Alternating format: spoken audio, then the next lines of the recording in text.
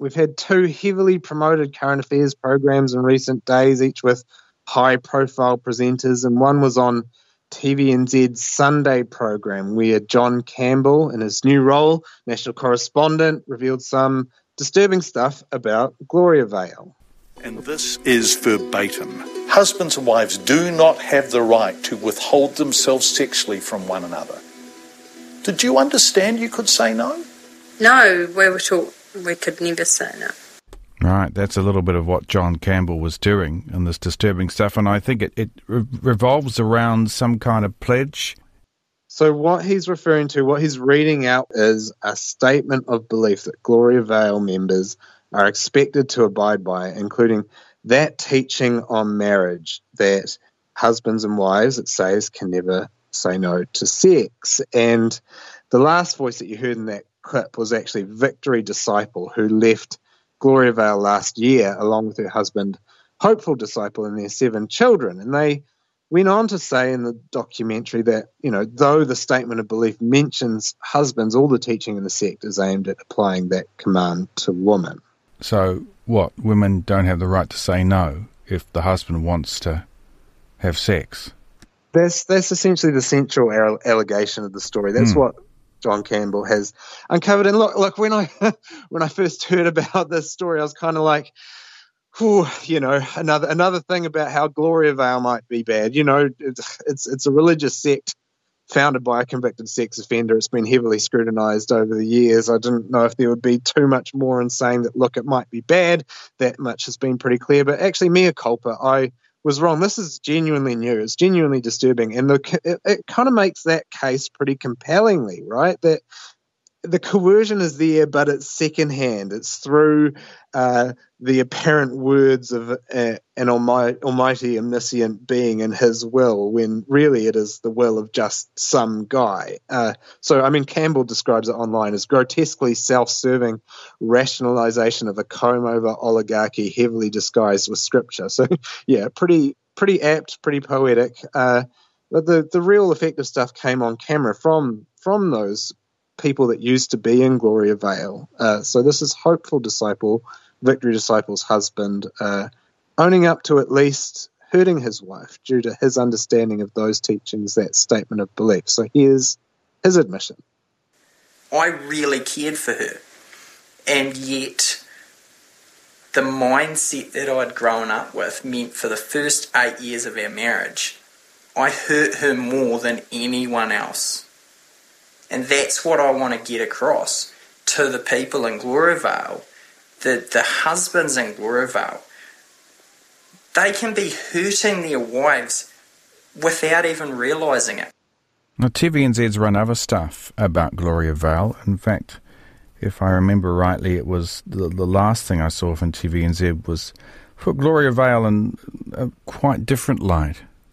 Yeah, exactly. And this is what I kept coming back to, seeing this documentary, because TVNZ has hosted a series of documentaries that are a lot more soft-focused and have been criticised for being so. So these were these documentaries from Amanda Evans about the Gloriavale community, and there's been a lot of them. In 2016, Gloriavale, A Woman's Place was TV2's top-rated show, and it was criticised for its relatively soft treatment of what's inarguably a place where women have fewer rights than men. And as recently as 2018, it did another series of kind of snapshot episodes on the community under the title Gloriavale, The Return. And these are pretty jarring to listen to now or watch now. And here's a snippet from an episode on the community trying to organise a photo. They're struggling because of all the babies that have been born. They can't fit them into the photo. The population growth's so steep that the community's now looking for another property to start up a second settlement as they outgrow the Lake Hopiti site. Until then, they'll keep working, praying and having more babies here at Gloriavale. Yeah, and there's the music, the mood music, in a major key. The mood music. Yeah. In a major key, uplifting sound, you know, bouncy voiceover, kind of jaunty tone to it, and that starts to look a lot more jarring when you put it, when you juxtapose it, right, with this kind of revelation from John Campbell and actual journalism, you know. Well, even the number of babies, Hayden, sort of becomes rather dark too. Exactly. It becomes a lot darker when you reflect on the fact that this is a place where apparently, according to the revelations from John Campbell, marital rape is pretty much legitimized. So, you know what? It just reminded me, just to maybe be a little bit, another way of looking at TVNZ's differing coverage here. I remember as a young man watching documentaries on Centrepoint, the Burt Potter commune, which placed it in a kind of slightly wacky, but a reasonably positive light all the same. No mention of the horrific abuse that he was carrying on there. And then later on, then the revelations started to come out and the journalism became a lot more serious. Should have been a cautionary tale, really, shouldn't it? Yeah, yes. If something smells a little bit, maybe you shouldn't go in with the jaunty music, the uplifting, soundtrack and the voiceover and sort of give it this soft treatment. And we really should be a bit more cautious about it and apply some journalistic rigor to it. I can't remember Burt Potter's religion, but I do know that the Gloriavale that you've been talking about, the coverage of Gloriavale, it's not the only media story current at the moment that looks at Christian statements of belief. Yes, strangely, right? Seems like it's Christian Statement of Belief Week in the media because we've had another kerfuffle over a statement of belief from Tauranga's Bethlehem College. And the school, it receives state funding, and that's a pretty key fact. But it's been asking parents to sign off on a statement of belief which contains a paragraph saying, marriage is an institution created by God in which one man and one woman enter into an exclusive relationship intended for life, and marriage is the only form of partnership approved by God for sexual relations. So that's been criticised as discriminatory by LGBTQ advocates in Tauranga. The school's defended it, saying, look, it's just us saying what we believe. You don't have to believe it. Look, the journalist David Farrier, he writes the Webworm blog. He's a former head boy, actually, at Bethlehem College, and he's been pretty public. Yeah. So it's kind of an interesting perspective. So he's been pretty publicly skeptical about that statement from the school, noting that actually the parents were asked to read and tick every box on that statement, confirming that they, quote, accept each statement. So that sort of sounds like it's not just, this is what we believe, hopefully you understand, and he's actually gone further than that and found that the statement on marriage was added after the school was integrated as a public school. So the Ministry of Education agreed on a statement of belief that had 12 points. Later, the school adds a 13th about marriage. And so as a result of that, the Ministry of Education is actually asking Bethlehem College to remove that added statement about marriage from its statement of belief. Well, that's a bit of an example of where journalism can make a difference, you could argue.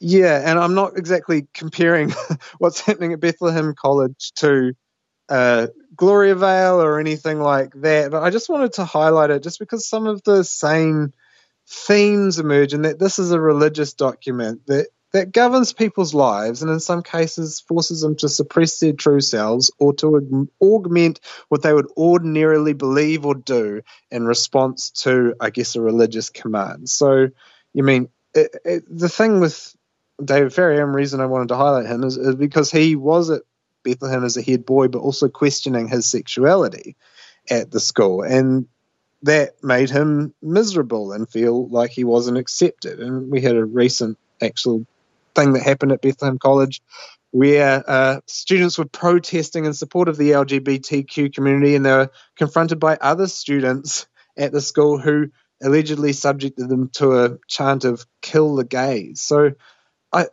I just wanted to say this is probably a reason why I kind of think the journalistic convention on not reporting on people's religions, and particularly politicians, I'm really weary of it. And it's because these beliefs aren't just some walled-off personal part of a person's life. They don't go into a room and pray and be religious and then come out and they're not anymore. They're meant to be the governing force in your life. They govern how you act and they govern what you believe. And when I grew up in the church, God was always meant to be number one before politics and before your job or anything like that. And so I kind of think Bethlehem College is a bit of a cautionary tale. You don't have to be in Gloriavale. You don't have to be in a West Coast religious sect to be imparted with beliefs that override everything else in your life. And you can go to a pretty mainstream evangelical church and end up with For example, the idea that homosexuality is an affront to God, or on the other side of the coin, that you are not okay if you're gay, or that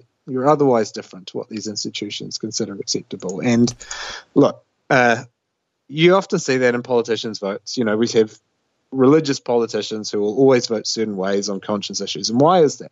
Are we meant to ignore the role of faith? Are we meant to just not ask how these fundamental beliefs shape people's decisions? I think, you know, we should be applying a bit more of a journalistic lens to religion and its role in shaping public policy and people's lives. Okay, Hayden, we go from God to grog. And Paddy Gower on the booze. And we actually replayed a bit of the interview he did about his program with Jesse Mulligan yesterday on Late Edition last night. And I remember thinking at the time, I thought, well, Guy and Espiner did a similar thing, and I actually interviewed Guy about it back whenever he did it, which I think was last year.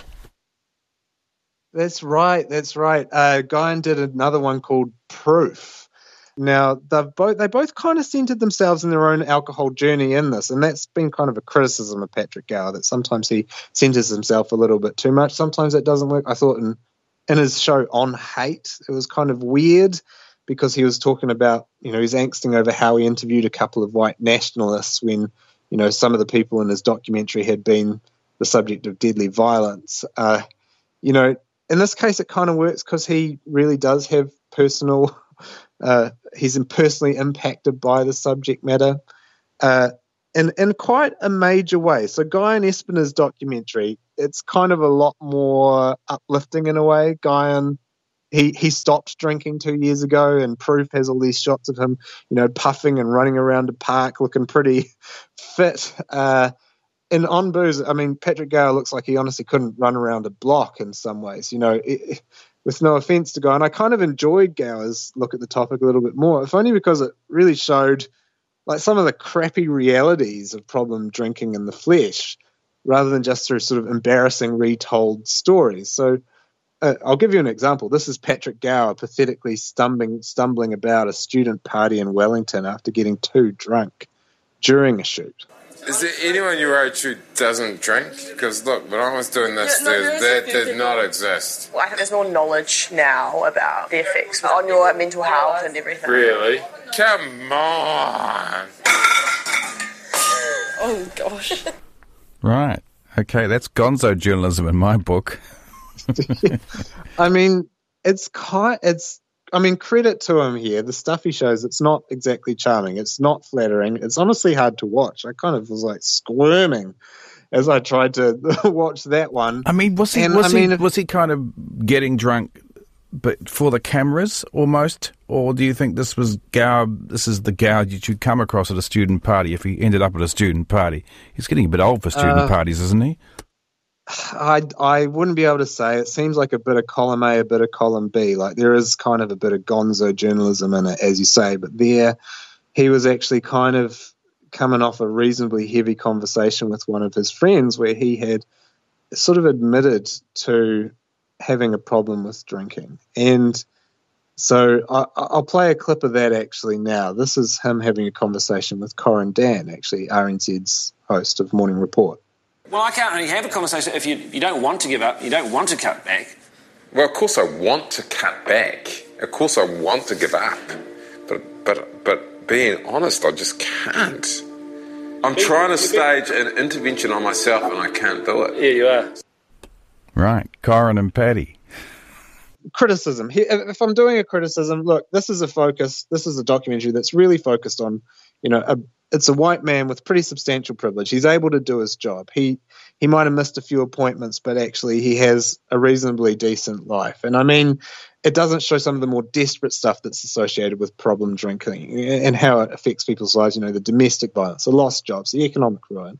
And it's all about Patrick in a way, not the effect on his family, which is another part of this, you know, problem drinking, what happens, who's really affected by it. But I think it works still because, I mean, that kind of conversation with Corin Dan is really valuable to have, and we don't often have people in the media actually being quite frank and quite vulnerable and actually kind of shaming themselves in some way. And this, And it ends, I think, in a good place as well, where it's not just all or nothing. You know, Gower, spoiler alert, he does give up the booze for a bit. He loses 7 Ks. But he doesn't end with a call to alcohol abstinence or anything. You know, he sort of suggests a few legislative changes that could happen, but there's no tying up of loose ends, and it's a messy topic. And I kind of like that the documentary reflects the messiness of the topic and the nuance of it in that way. Hayden, we've got around about 3 minutes left to discuss media coverage of the minor cabinet reshuffle. Yeah, we probably don't have time to get into everything I was going to say here. I'd note, you know, good luck to Trevor Mallard in Ireland, but the big news is that Chris Farfoy stepping down as Minister of Broadcasting. We've got a new broadcasting minister in Willie Jackson, and this is quite a big change. We've gone from someone who's known as a bit of a conciliatory presence who can work with everyone to someone who's been quite abrasive over the years. You know, Willie Jackson has had BSA complaints upheld against him, including one made by Mihi Ngārangi Forbes and Annabelle Mather in 2016. He quite famously prompted criticism after he carried out an interview with a girl identified as Amy on Radio Live, who said she knew people who had been sexually assaulted by the Roastbusters group. And Jackson and his co-host John Tamahedi asked her what her friend was wearing, how much she had to drink, when she lost her virginity, that kind of stuff. It was, a pretty bit yuck. Yeah, it was yuck. And, I mean, he's had an antagonistic relationship with RNZ as well, including a pretty highly public blow-up when his network Wātea News was dropped as the station's Māori news provider. So that's just all pretty interesting context for a new minister that's going into a pretty fraught environment, you know, overseeing the merger of TVNZ and RNZ. You know, he's overseeing an ongoing review of the Māori media sector. And he's also administering this $55 million public interest journalism fund. So that's a lot of stuff. Have we got time to talk about Poto Williams? You've got about 1 minute. Not really, except for to say that she was, I was going to talk about how she was kind of done by what we call the media narrative around crime. And one thing to note about the media narrative around crime is that it doesn't always reflect the actual reality of crime. That's something that I was going to call on our media to maybe be a little bit mindful of in its coverage. Not an easy solution, you know, gang shootings, ram raids, all very newsworthy stuff. But I actually checked the crime stats. They've gone down, violent crime, over the last year. So maybe the soft on crime narrative around Poto Williams wasn't actually based necessarily in reality when it comes to actual violent crime rates overall.